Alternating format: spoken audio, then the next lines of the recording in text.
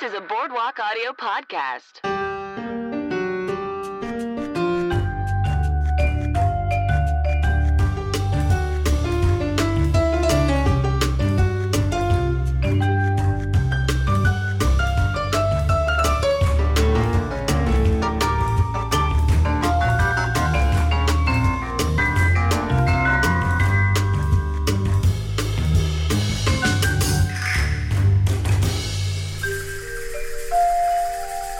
Hey everyone, and welcome to the first episode of Cosmos and the City. My name is Megan McKeever, and I'll be your host / mixologist for the evening.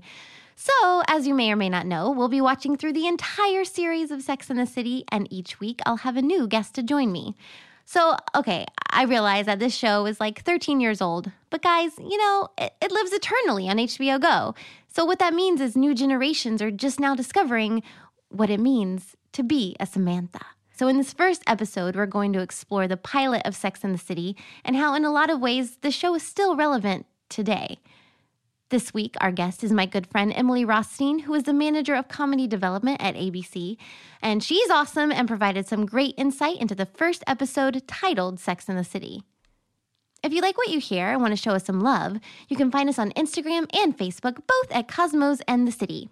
If you have any thoughts, opinions, things I missed, etc., you can email us at cosmosandthecity@gmail.com. This show is brought to you by Boardwalk Audio, and they've got a lot of other fabulous podcasts, so head over to boardwalkaudio.com to check them out.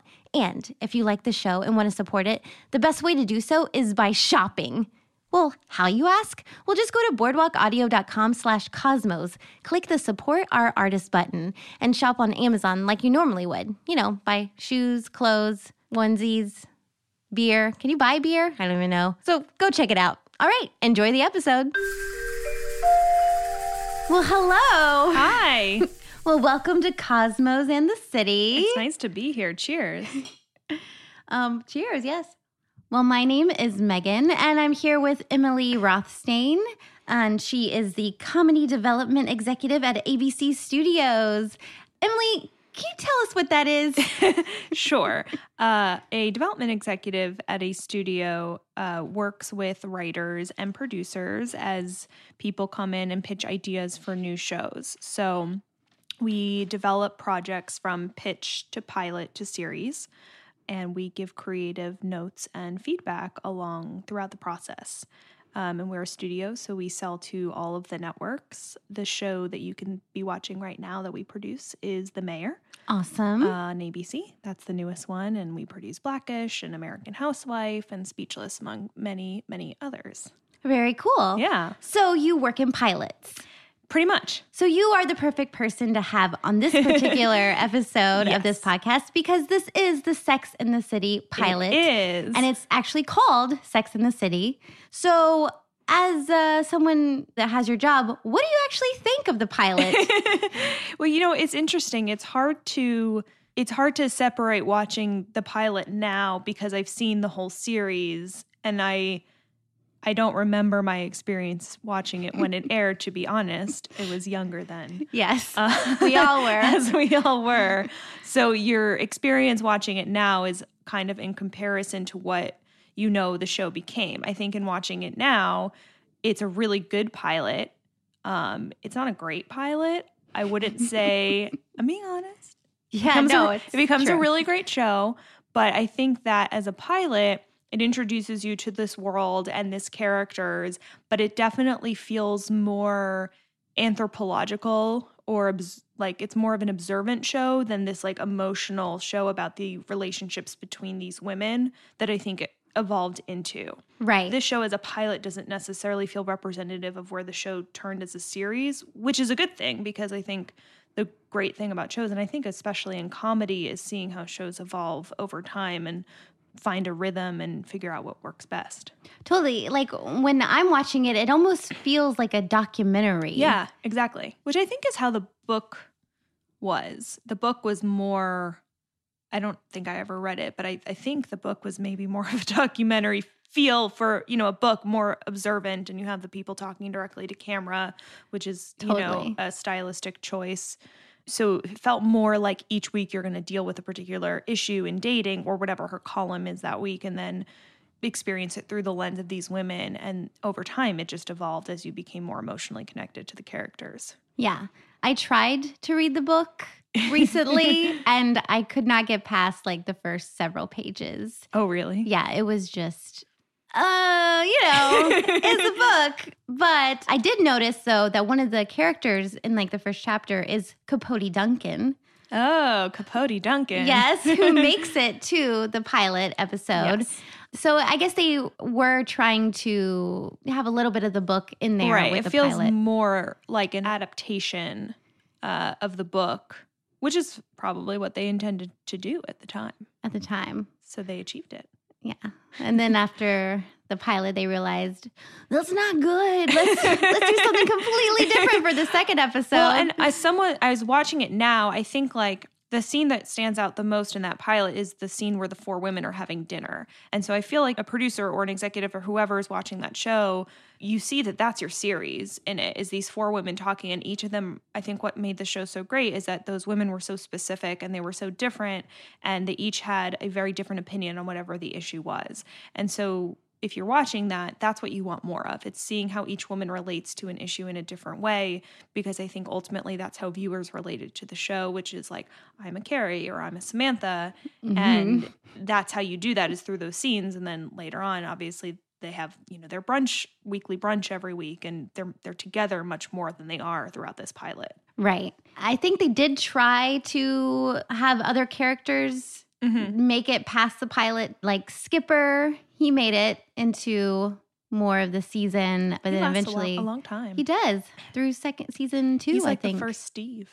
he is, and actually, him and Steve. Well, no, now we're getting into we're further. not supposed to say spoilers. No, it's okay. But yeah, Skipper. He's so nice. He is so nice. He's too nice. Yeah. That's the problem. I know. There was a commercial with the guy who played Skipper a couple years ago. Like, he was in it, and I think he Ben had Weber is his name. Oh, okay, Ben Weber. But he was in it, and he was like married with kids in this commercial. I don't remember what it was for, but I remember thinking to myself, like, he did it. Skipper, like, he did it. He found a girl. He had some kids. He was I don't know what that says about me romantic. and my TV viewing habits. I felt really proud of Skipper. I know. He's a puppy. Well, let's talk about the storyline of each character. Okay. Each main character. We have Carrie, Samantha, Miranda, and Charlotte. Charlotte. Of course. Sweet Charlotte. Sweet. So sweet. All right. So what's going on with Carrie? So the kind of thesis for the episode seems a little pretentious, is the idea of, can women have sex like men? Yes. So it's each of these women exploring that and either doing it for themselves or not doing it. In Charlotte's case, or taking making that her empowerment by not doing it. So Carrie meets her old Kurt Harrington. Who she's been with on a number of occasions, and much to Stanford's chagrin, ends up with him again. Yes. And then the others, they don't have as much of a full-fledged story in this. Charlotte goes on her date with Capote Duncan, and Miranda goes on a date with Skipper, and they all kind of end up at this nightclub. Chaos. And of course, we meet Mr. Big. Yes. Now, what did you think about that meet cute? I think it's one of the all-time classic meet cutes, Yeah, it's I would great. say, right? I love it. I love it. I mean, and especially now, it's like people don't meet in a normal way anymore, in a natural way anymore. No. So it was cute. She falls on the street and she trips and her purse spills. And of course, he picks up all of her condoms, and he just has this way of looking at her that's just like simultaneously really like amused and attracted. And I don't know, it's interesting. We were watching the episode before this, and all of us were like, they never actually introduce each other. Like, no one, Right. She never says her name. He never says his, which, is obviously a thing throughout the series. But it's funny, they don't really talk that much, but the two actors, I think, had a lot of chemistry, and the way they filmed it, you just kind of, right away that he's a big deal. Yes, a big a big deal. And what's funny is when Samantha introduces him, she introduces him as the next Donald Trump. Next Donald Trump, which in 2017 puts that in a different context. And they actually talk about hope isn't true. Yeah, they talk about Donald Trump a lot in this series, and we will be keeping a running tally of every time he's mentioned, and then eventually he's actually on the show. Yeah, I remember that. So, and we'll get there. So, Samantha, she doesn't really have her own story in this. She's kind of the... Well, Samantha ends up with Capote Duncan. That's true. Who Charlotte went on the date with first. Yeah. Also, wait, can we talk for a second about this? Because Charlotte goes on a date with this guy, right? And she's in his apartment and she's like, I'm going to like kiss him and be sexy and then leave. And that's going to be my power move. And then this guy follows her out. Here's where she's going in her cab and then gets in to go to a nightclub because he, quote, really needs to have sex tonight. It's just like, just take the next cab. Right. It's not like it's New York. There's a lot of them. And he's like rich. He's wealthy. Yeah. Why sit in the cab with her and just make her feel that much worse about herself when she's kind of feeling like she's on a high about the whole thing? At the same time, though, I kind of appreciate his honesty. Well, that's just true. A little bit. Yeah, no, I hear you. I hear you. Yeah. I guess you'd rather them be honest than just he's like still never. A dick. I mean, yeah, no, but he's honest about it. Right. He knows he's an asshole. So does it make it better if they know they're an asshole? That, I guess, that could be an entire different episode, I guess. That's the question about everything, isn't it? Like, yeah, I don't know. And then, yeah, Samantha ends up with him at the end of the night, which is very much Samantha. I feel like in later seasons, had that happened once these people were more fleshed out, like that would have really upset Charlotte. Well, that's the thing. I was like, did they not talk? I mean, or were they not good friends yet? And I'm trying to remember. I feel like something similar did happen in a later season, and Charlotte was like very upset, and Samantha couldn't understand. Had sex with her brother. That's what it is, and she freaks out. Different situation, could kind of understand her side of it there, but in this case, it seemed like, okay, like if you want to have sex with him, go ahead. Yeah, I think just the characters just weren't fleshed out. And I think it also shows, though, that throughout this series, you kind of see who's closer, because some of them are closer than the others. Yeah. They're close as a group. Right. But Carrie and Miranda are definitely like best friends. And Carrie seems like to be the anchor that holds them all together. Yeah. But it's kind of nice to see that Samantha and Charlotte's friendship does grow. Yeah. Throughout the series. I think the individual ones do all grow. And it, the one other thing I'll say about this pilot, as much as you love that scene between the four of them, you do question, how do these women become friends? And I think the one thing that I always was wondering about in the series is the history of these women. You end up eventually finding out small things about, how they met each other and where they each come from. And, you meet some of their family members, but it's really rare, if you think about it, to see a show and to see a pilot, especially where you're not being overloaded with information. And I think something that I deal with every day in my job is, wanting to know a lot of information about people in 21 minutes, because broadcast TV, a pilot is 21 minutes, and that's not a lot of time. Nope. And so it's kind of interesting watching this because you really don't know anything about these people, but there is something that draws you to them to want to know more. And so it's almost like there's something to be said for less is more, I guess, if you like the people enough and you're curious enough about their story. Because you kind of just accept that these women are best friends and you move on. Right, exactly. But it is interesting to know how they all met. And they tried to make a show about that. Yeah. Called The Carrie Diaries. I didn't watch it. I did. Did you? I remember that when I read about it, it was like Carrie being raised by her single dad. But I remember in Sex and the City, the whole thing is that her dad left when she was young. Yeah. And that's why she was the way she was. Didn't make any sense. So it made no sense that was the series. Yeah. I like that actress, though. Yeah. What's her name? Anna Sophia Robb. Anna Sophia Robin? Rob. Anna Yeah. Sophia Robb. I think. I could have just made that up. She did a very good Carrie. Mm-hmm. Like, it was great. And then Samantha, I know, was a character. Yeah, she was the first. Right. But unfortunately, the series only got like on one season, or maybe two seasons. But you didn't meet Samantha, I think, until the second season. Okay. Makes sense. And she was the only other one you met. Yeah. So. And I don't really buy that Samantha would have been Carrie's friend as like a teenager. Well, apparently Samantha was a bartender. Oh, okay. And so, like, she kind of takes Carrie under her wing. I see. Yes, that's how that supposedly worked. Sure. Yeah. Yeah, I don't buy that either. But it would be interesting to know how they all met. Yeah, I did always wonder that, and it was always known that Carrie's dad had left when she was young, but I had questions about her mom and what that relationship was. And well, what's interesting, and we're kind of going on a tangent, yes. but that's okay. That's okay. We'll get it back. What's interesting is that in the series, you never meet any of Carrie's family. No, you don't at all. No. Like, no one from her past ever comes. I mean, you meet Charlotte's brother, and Miranda's mother dies. Yes, Miranda's mother dies. Which is, by the way, one of my favorite episodes. Oh, I cry. And I'm going to cry talking about it. Every episode I see, every time I see it. When Steve and Aiden show up, and okay. Yes, we love men that show up for women. Yes.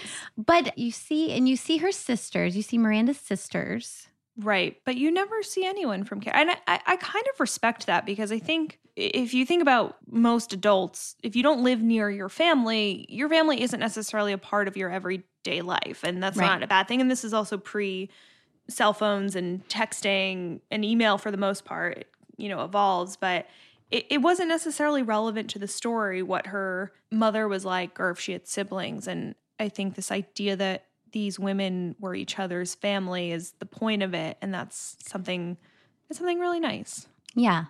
I agree. And it's also, I think it shows women in a way that they don't need their parents. Yeah. They're adults. They're grown adults, and they can live their lives alone. They don't need.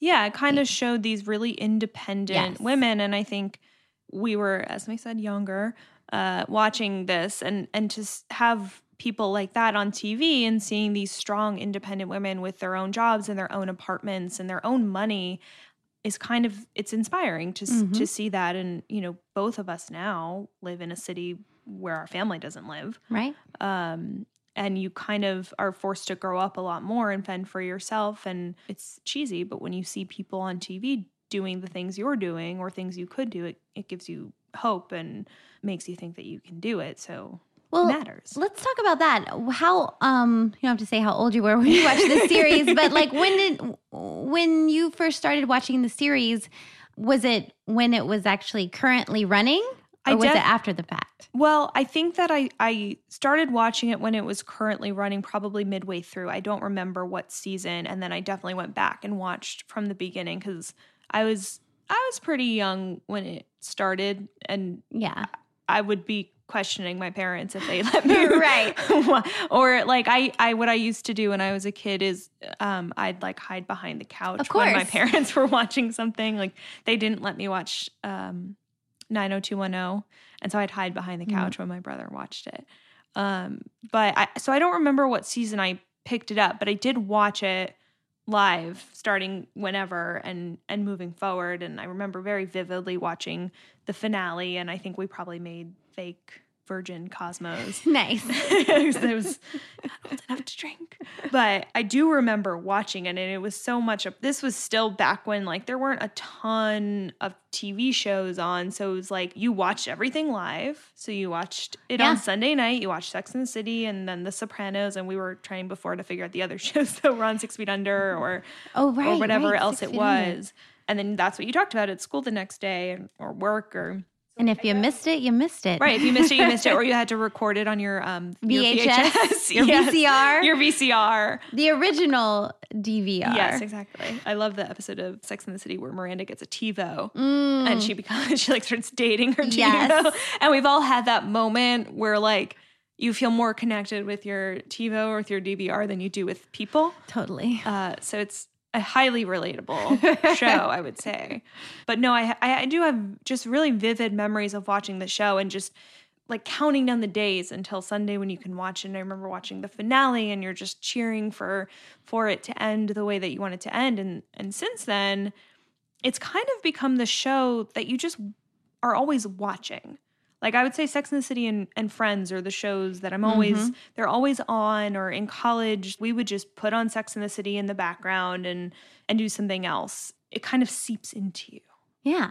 And in a way where you start referencing it and you're like, I didn't know I was paying that close attention. Right. Totally. I think one thing interesting about the series is there are running themes throughout. And it's almost like I can tell when a certain writer is writing. That's interesting. Yeah. Because like you mentioned in this pilot episode, Stanford is talking about the one model that he represents. And he says he has a billboard in Times Square. Yep. And which later in the series, Smith Jared, yeah, has also a billboard in Times Square. Very big billboard. Yes, a very big one. But also in the pilot, Miranda talks about a guy she's dating who is also a poet and she's like, oh, I don't want to listen to his poetry. That also happens to Samantha in the LA episodes. Oh, yeah. When she starts dating Gareth, I think his name is. I don't remember his name. He was the dildo model, and he turns into a poet as well. And it just like that's LA. I just don't think that that's a coincidence. Well, and what's funny is if you're writing for Lost, right? You have to be. I'm not comparing this to Lost, but in a way that I am. In Lost, I feel like you have to be very careful about what you do in one season, not to repeat it. Whereas in Sex and the City, there were things that kind of kept popping up, like you just said, and I think that that's kind of what life is like with dating. Like you see the same things, or like something I experienced when I was dating is something, Megan, you might have experienced when you were dating.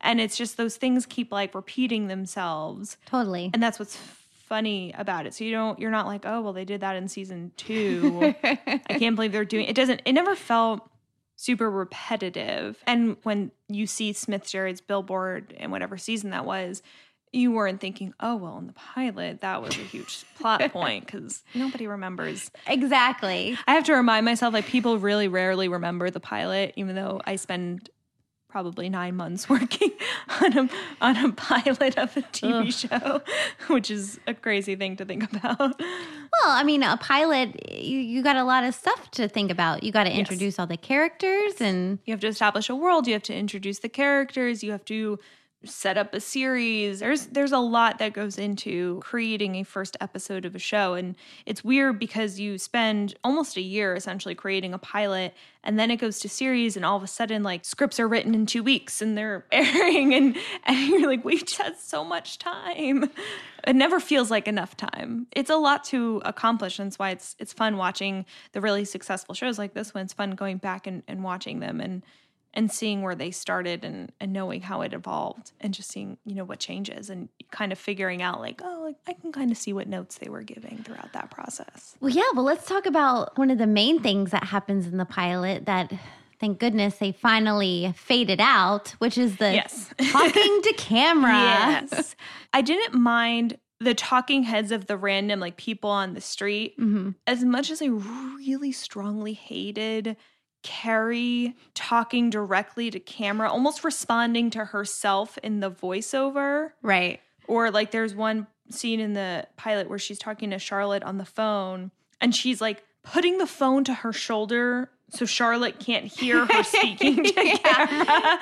It doesn't really make sense because it takes you out of it, I think. Right. What do you think? I agree. Yeah. As soon as they're talking to me, I'm like, what? Am I here? Like, am I in the room with you? I mean, what did it last? Like a season and a half before they faded out. I feel like if you have strong enough characters, you don't need a device. Right. And you'll see, everyone has seen pilots or episodes of shows that use a voiceover or use some sort of narrative device. And a lot of times those are really important, and they're really helpful because it helps you get across information in a shorter amount of time than it would. But if your characters are really strong and people like them enough and care about them enough, eventually you don't need that, because you should be able just to understand what's happening based on what they're saying and doing in the episode. And Sex and the City always has the voiceover from Carrie. That's like one of the calling cards of the series. But the talking heads they don't really make sense. And what's weird is when they first do them, it's like a couple random people, but it's also how they introduce Miranda and Charlotte and Samantha. Right. And Skipper, too. And we were watching with my boyfriend who had never seen it before. And he asked the question, like, are all of these people important to the show? Because he knew, obviously, the women were. And it is confusing because you're not sure who the show is about. Right. And maybe they were supposed to be important and maybe they just weren't. That's true. Maybe they intended on like, it's Cupid and then I feel like a couple other random dudes, plus Skipper, obviously. Maybe they thought that would become kind of the like rotating. But what's ensemble. Interesting is everyone, all the girls and Capote and a couple other random people got like name stamps. Like their names were like stamped up and what they did and their job. But Stanford did not get one.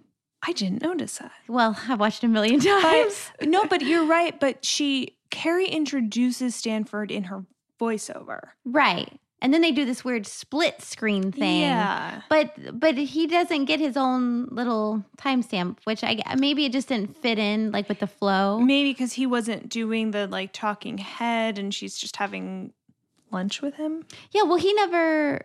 Yeah. You know what else was interesting? She's having lunch with Stanford when she sees Kurt Harrington. With his thumb ring. And then she makes a date with Kurt to have sex at 3:00 in the afternoon. Yeah, of course. Because why not? That's when everybody makes... I mean, it's New York City. It was just kind of like... We don't have jobs. Okay. Like, and then the way she gets out of sex when she's done is, I have to go back to work. And you're like, what day is it? I guess she's a writer. So she doesn't have a schedule, but it felt very weird. Yeah, super weird. Kurt Harrington.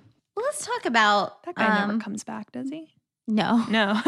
Kurt Harrington does not come back, but certain characters similar to him come back. Yes. Like a version of Kurt comes back. Of course. So one of the segments that we're going to do is Pun of the Episode. Now, in the pilot episode, there really weren't that many puns. There's one at the very beginning. Yes. About the co-op. Mm-hmm. It's Cupid has flown the co-op. Which, it makes no sense. No. Like many of her puns, but I appreciate it nonetheless. Well, it's like, for it to really make sense to people, you have to like see it. Right. And I guess they do type it out. She does type it out. So you are looking at that's true. Because it's like, a pun on the rooster has flown the coop. Yes. Cupid has flown the co-op. Right. And other than that, though. Well, there's not a ton. Because I think in this episode, the voiceover, because they still use the talking heads, like the voiceover was more of a narrative device, whereas later it was more like getting you in and out of story in terms of like, this is what her article is about this week. But then you just kind of see it play out, where this was more... It was more spelled out for you in the pilot, what was going on. And this was about, love being lost in New York and no relationships and sleeping around with no commitment. Right. So that's it. Things women love. Things women love. Dicks. Sure. Dicks that know they're dicks. Yeah. I don't know if it makes it better or worse. I don't think it makes it better. I don't think so. But, like do girls like bad boys? We do. But I think you get to a certain age where you don't. Right. Right? Like you go through your phase and then you're just like, I'm not into it anymore. I'm with my good boy. So. I'm with mine. Yeah. We did it. We did it. We did it. We're adults. Yay. So Cupid has flown the co-op. Cupid has flown the co-op. Let's see. hottie of the episode. The contenders we have Skipper, Ugh. Capote Duncan. I think it's Mr. Big. Big for hottie of the episode. Yeah, definitely. Gotta be Like, Mr. I Big. will say, like, Big gets so sleazy as the series goes on. And you eventually circle back and we like him, whatever. Well, eventually a segment is going to be Good Big, Bad Big. Oh, that's a good one. Yeah. He's like kind of the worst for most of it. But I do like watching the early episodes because you actually see why she fell in love with him. Mm-hmm. And he's charming and he's cute and he's super wealthy. Not that that matters. I mean, It matters a little bit. But there's something like mysterious and sexy about him. mm-hmm. And he really seems to adore her, which sticks throughout series. But like oftentimes he's married or with other women while he adores her. Yeah, that's the Bad Big. That's a bad thing. But I do think in this episode, I would say Big. Yeah. Or, Hottie like, of the week. Yeah. Hottie of the week. But like, I would say Skipper is like a close second just because like poor Skipper. Poor Skipper. He just wants a nice girl. He just wants love. He does. And why he thinks he's going to find that with Miranda is a mystery. But Skipper. What do girls love more than fixing somebody? And Skipper is somebody you can fix, It's true. right? Like you give him a makeover and he would listen to anything you say. Get rid of those Jerry curls. Get rid of those cherry They're girls. so curly. They're really curly. But no, Mr. Big is definitely hottie of this episode in particular, just because he's charming and mysterious. And Now, when you saw Skipper in that commercial, did he still have that curly hair? he does still have the curly hair. So it's just there. It's part of him. Yeah, it's part of him. Part of who he is. Mm. He'll always be Skipper. Yeah. But Big was the hottie. Yeah, we'll go with that. All right, Big. So let's talk about who wore what and why. Okay. The thing is, in this episode, fashion didn't come into play yet. Not really. I mean, it was just 1998 fashion, It's very 90s, which is interesting because the 90s are kind of back Now. Yeah. I feel like oddly enough, the biggest fashion thing is the close-up that Charlotte's dress gets. She goes to a gala with Mhm. Capote Duncan at the Met because that's what you do. Right. And she's wearing like this, it's like a halter dress gown that looks like it's that like shiny plasticky, Like silvery material Mhm. from the 90s with extra sparkles. Yeah. She pulls it off. Totally. And she's also wearing, when she's on the phone with Carrie, like an interesting little like lacy bra with a cardigan that I'm kind of into. Mm-hmm. Miranda's dressed in Like nerdy, like lawyer, like business yeah, woman. like businesswoman, but like a little menswear, like a boxy blazer, Yeah. and button-down shirts and like maybe some pearls. She might have been wearing pearls. It's interesting. I don't really remember anything Carrie wore in this episode. The The black dress. She wears one like skin tight black dress, and that's all I remember. She also wears leopard print. Oh yes, at Chaos. Yes. But it's one of those. It's like a slip dress almost, where it's like skin tight with like bra straps, and her boobs are Yes, big. they're there.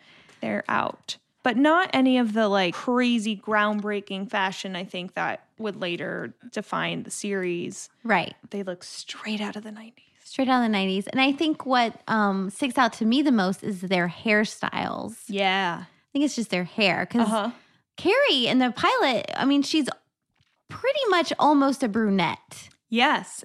Her hair is really dark and it's pretty short. Yes, pretty short. Samantha and Charlotte have versions of the Rachel, I feel. Oh, You know, yes. like a little like mid-length bob Mm-hmm. with a lot of layers. Samantha's is a little bit more grown out. And she has bangs. Yes. And I feel like Samantha has bangs throughout the whole series. Does she? I feel She like does. She does. Like, that's it. Miranda sometimes has bangs because Miranda always had her hair pretty short. So I feel like she had bangs too, but the other two did not because it's hard to do bangs with a curly hair. I feel like As a curly-haired person. Right. I know. Yeah. We don't do bangs.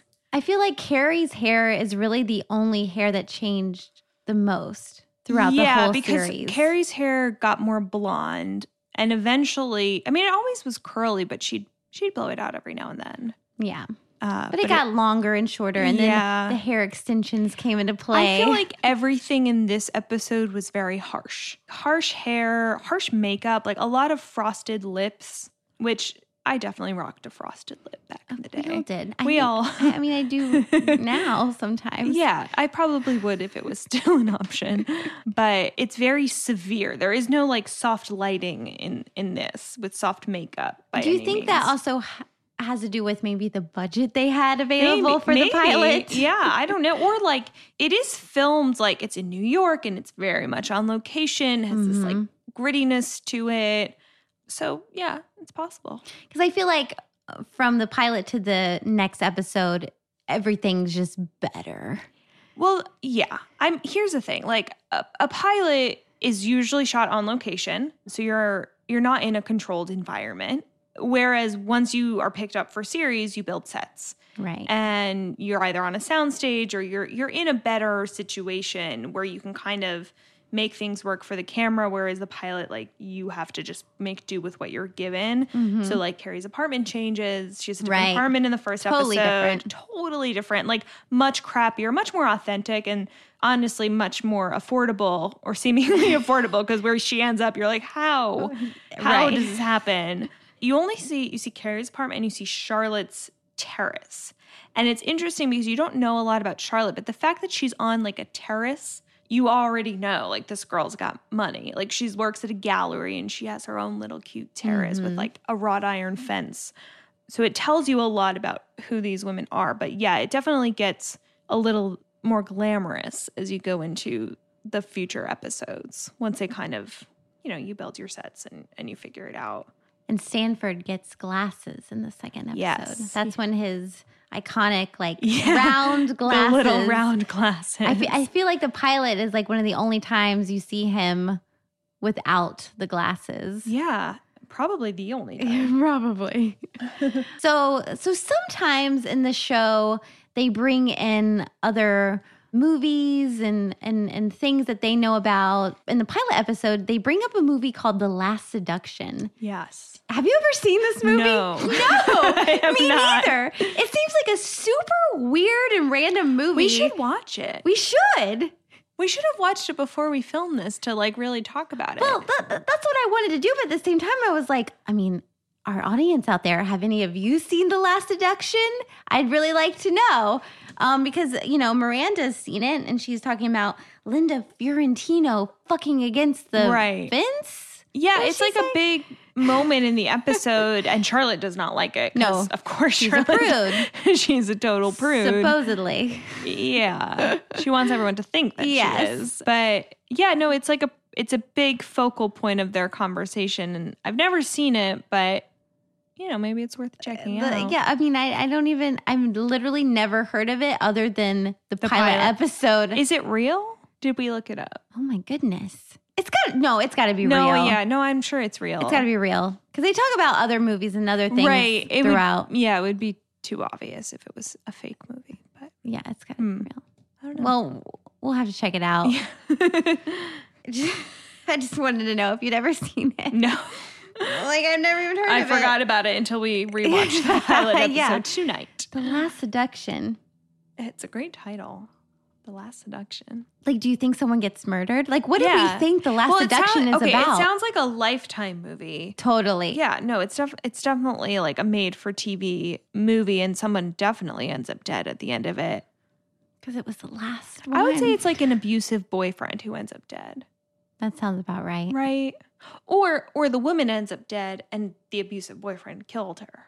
Oh, Is that too dark? Well, I feel like the movie was supposed to be empowering women. That's right? true. So it's definitely I feel like the girl's got to kill the boy. Yeah, the girl's killing someone. Yeah. Okay, we'll go with that. Well, we already know what the movie's about. Yeah, we don't have to see it. We figured it out. We did. Let's talk about that little story at the beginning with the English woman. Oh, yeah. And the man, and they randomly meet. Why was that necessary? Because that's in the book. Oh, it is? Yes, that little story is in the book. And I think that guy... And by the way, the actress who's supposed to be British is clearly Australian. Definitely Australian. Yeah, not even trying to be British, but we'll go with it. Yeah. Well, I almost thought I had it figured out because she said that she had just moved from England. She didn't say she was from England. But then she said, in the beginning it was like she was an English author. Yeah. So she's, yeah. Well, She's from you England. feel like it's going to be a metaphor for something, but it really is just by means of introducing Carrie as a writer. Yes. And basically being like, boys are the worst. But like, we know they are. Well, here's the thing though.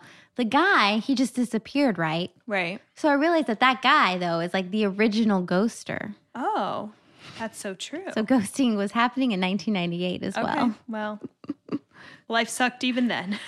Yep.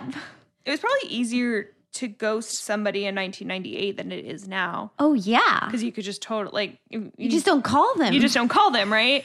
And, like, maybe you run into them, but, like, probably not. Right. I mean, it's New York City. There's a lot of people, which also makes me realize, like, Big and Carrie, they randomly met on the street. What are the chances? It's fate.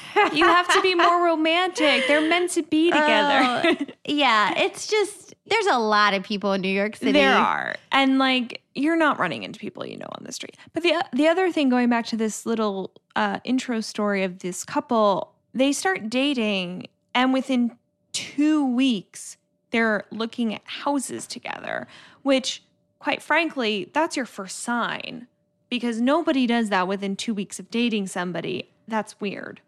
So the fact that this woman was surprised that he took her to look at like a $5 million townhome and then disappeared on her is like, you should have known. Yeah. 2 weeks? 2 weeks. That's not a lot of time. That's not. No, which is another thing that does come up later in the episode when the guy that stays with Miranda on the couch and then they get engaged in a week.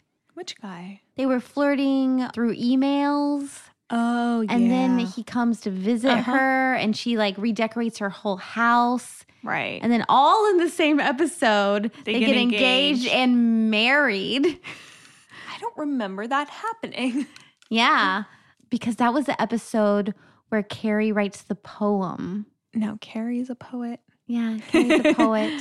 Carrie writes the poem. So just this whole like meeting and things could possibly happen, but they normally don't. Well, and when Charlotte meets Trey, they get engaged fairly quickly, if I remember correctly. I feel like within 6 months. Yeah, it's very soon, which is very much Charlotte. Yes.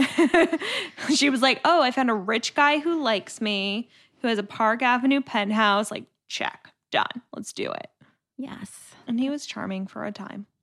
I like Trey. Yeah. He just had a dick problem. Yeah. He really wasn't, though. No. He wasn't a bad guy. He had an inappropriate relationship with his mother. Well, that's true. But they try to explain that and justify it. Yeah, but no, he was a nice guy. He just overall. Yeah, they were not right for each other. Yeah, they just weren't right for each other. He's not right for anyone, really. They should do like a spin-off series with like all of the men, like what happened to them, like what happened to Trey or what happened to Aiden or I don't know, like Richard. Like what happened to Richard? He's a scumbag. Just kind of like Men in the City. Men in the City. Like if this show had been made today, like there would have been like a web series called Men in the City, right? That just followed like all the guys that they dated separately. Well, eventually the goal for this podcast is to get some of those cast members on. Oh. Yeah, we'll edit this out. But I am not one of those cast members. Sorry. But I am the first guest. The first guy I want to try to get on, though, is Skipper. Oh, yeah, you should. I want to try to get Skipper on. I feel like you could probably do that. I'd say find him on Twitter. Everyone's on Twitter. On Twitter? Yeah. Ben Weber, are you on Twitter? Are you listening to this? I'm not on Twitter, but I'm sure he is. We can find him. Okay, I'll hunt him down. Well, let's talk about Sex in the City. We haven't. Let's talk about the sex in Sex in the City. Oh, there's not a lot of it. In the pilot, there's 2 sex scenes. Right. The first sex scene is with the random English woman and man. And then the second one, the real second sex scene, is with Carrie and Kurt Harrington. Right, which is an oral sex scene, if you will. Yes. And you don't see it. You just hear the end of it, really. Yeah, you just hear, oh, Kurt. And, Yeah. And Well, and Carrie, I would say, never had the exciting sex scenes in this series. well, no, that was in her contract. Yeah, that is true. But you're right, there's a lack of sex in Sex and the City for the first episode. Right. Miranda doesn't have it. Charlotte says no to it. Mm-hmm. And you kind of see Capote go down on Samantha. It's implied, yeah, right? There's a lot of talk of it, but there's not a lot of seeing it, which is, I think, fine. Right. For the pilot. Yeah. Well, yeah. I think in general, you definitely do see a lot of sex, but it's more about talking about it. Mm-hmm. And I feel like I think about this a lot. Like a lot of women don't talk about sex that much. Or people, not just women. People don't talk about it that much. And it's interesting to look back on a show that was so open and in your face about it and kind of unashamed to get into the reality of it. And you don't see that as often anymore. No, especially not in 1998. No, definitely not. So I think the amount of sex that they actually had in the show in 1998. It was probably a lot for the time. Yeah, yeah. Yeah. But even now when you see it on TV, it's not, you don't see like a girl going and running to her girlfriends after to like kind of talk it through. And they did that on this show, which I think was interesting. Right. So at the end of every episode, Mm-hmm. we're going to talk about who we identify the most with. So who are you? That's This week, who You're really putting me feel? on the spot. I think that I'm like a mix of Carrie and Charlotte. I feel like a lot more people are a Charlotte than they like to admit to. Totally. Right? Yes. Like everyone thinks like you don't want to be a Charlotte, but everyone kind of is. Yes. But I feel like I'm somewhere in the middle because I think the two of them, like Miranda and Samantha, they're very specific and they're very opinionated and they're very set in their ways. Whereas I think Carrie and Charlotte, they were each, and Charlotte especially, like they're each always willing to kind of go outside of their comfort zone. And they each have their own moments of empowerment in this episode with like taking a stand for themselves. And I feel like I hopefully would be similar in those situations, whether it's like, you know, when you're dating, you always think like, I played it so cool and I was mysterious and I was playing hard to get. And it, by the way, totally blows up in Charlotte's face. And in my real life, it usually blew up in my face as well. But there was something to be said about like thinking really hard. Like I'm an overthinker. And I think Charlotte suffers from that a little bit too. And also Carrie, where she's trying to prove something to herself. Like, I can have sex like a man. I don't have to feel anything, but it really doesn't satisfy her at the end of the day. And I think all of Carrie's journey is just kind of learning how to be true to herself. And I feel like at the end of the day, all of us are trying to figure that out. We still are, always are. And she has that question at the end, like, I did what I was supposed to do, or, I did it, but I don't feel better about myself. And it's like admitting to yourself that like, yeah, you can be a certain way, but that doesn't mean you like it. Well, I almost think Carrie in this episode, in having sex with Kurt Harrington, I think she almost did it just to justify doing it again. Because, she said she'd done it when she was in her early 20s and then this time and then 31. Right. And then it's like, well, now I'm going to do it again. But this time I have a reason for doing it. And I almost wonder if was she just justifying the fact that she just really wanted just to do it again? And I think she was trying to prove a point that like she could just sleep with this guy and not feel anything after the fact. But she couldn't. And it wasn't like she had feelings for him in particular. Right. In general, I think it was more going back to that idea of like, she doesn't want to just have sex with someone and let it go. She wants a relationship. She wants a commitment. It didn't really give her any kind of satisfaction just to have sex and walk away. And I think she realized that was a good thing. Yeah, no, and I think she did too. And by the way, I think that's an empowering thing in this episode. And again, like something you don't see very often, a woman being like, yeah, I can do it that way. It doesn't mean it's what I want. And it's, actually going after what it is that you want, the way that each of them do. Right. All right. So who did you relate to? I think in this episode, I got to go with Skipper. I mean, It's a surprise choice. I'm just a romantic, there's just, I just believe in love right now. That's a good answer. I kind of wish I had gone with that now. He's like a contestant on The Bachelor. He just wants to find love. He just wants love, but he's just so oblivious on how to get it. Yeah. Oh, Skipper. Skippy. Skipper. All right, cool. Well, thanks so much, Emily. Thanks for having me. Coming on the episode. This is so fun. The podcast. This was fun. Should do this every day. Every day. Just talk about Sex in the City. We can do that every day. We're just not going to record it every day. Okay, that's fine. That's fair. I'll accept it. Did you enjoy your Cosmo? I did. You can be honest. Was there too much vodka in it? No, there was just enough. We had 2 Cosmos, one during the episode and one during the podcast. Yeah. I think it was the perfect Cosmo. Sweet. Yeah. All right. Well, till next time. Till next time. Bye. Bye. Wow. Well, thanks everyone for listening. I want to thank our awesome guest, Emily Rothstein. Please go watch the latest show she worked on, The Mayor, on ABC, Tuesdays at 9:30 p.m. Thanks to John Fredette for doing our music, and you can check out his stuff at johnfredette.com. And also thanks to producer Terrence Deutsch. And again, you can find us on Instagram and Facebook, both at Cosmos and the City, and email us at cosmosandthecity@gmail.com. All right, thanks, and we'll see you next week. Bye.